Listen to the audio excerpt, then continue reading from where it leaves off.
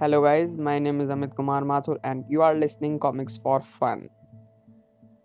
हम बात करने जा रहे हैं वेब सीरीज़ के बारे में जो नेटफ्लिक्स पे 23 अक्टूबर 2020 को रिलीज़ की गई है, द क्वीन गैम्बिट, जो कि चेस के बारे में हमें बताती है। थोड़ी डिटेल्स अच्छी तरीके से दी गई हैं और प्लॉट थोड़ा भटक जाता है, इधर से उधर हो जाता है, लेकिन बना रहता है आपका इंटरेस्ट। पीजीएम काफ़ी अच्छा है और हमें देखने को मिलती हैं बहुत सारी टेक्निक ट्रिक्स, और इसी के लिए हम इसे देखेंगे क्योंकि जब दो ब्रिलियंट माइंड्स आपस में खेलते हैं चेस तो बनता है एक चेकमेट, जो कि एक को बहुत जल्द मिल जाता है।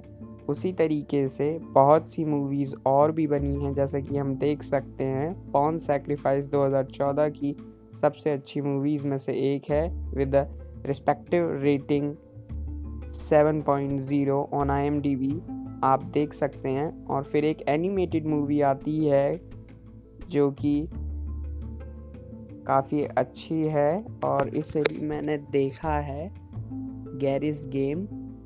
ये भी मूवी आपको अच्छी तरीके से चेस के बारे में बताती है।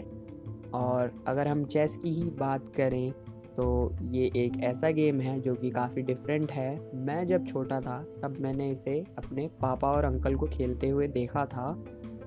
मैं बगल में ही अपनी बहन के साथ एक गेम खेल रहा था जो कि बहुत अच्छे गेम हुआ करते थे इंडोर के, लाइक लूडो, स्नेक लैडर। ये इस तरीके के गेम थे जो कि घंटे भर में ख़त्म हो जाया करते थे। लेकिन फिर हमने चेस में जब हमारा इंटरेस्ट होना शुरू हुआ, हम हर दिन कुछ ना कुछ नया डिस्कवर करते थे। जैसे कि कभी हमने चेकमेट दिया हाथी से, घोड़े से, ऊंट से, या फिर सीधा वज़ीर से।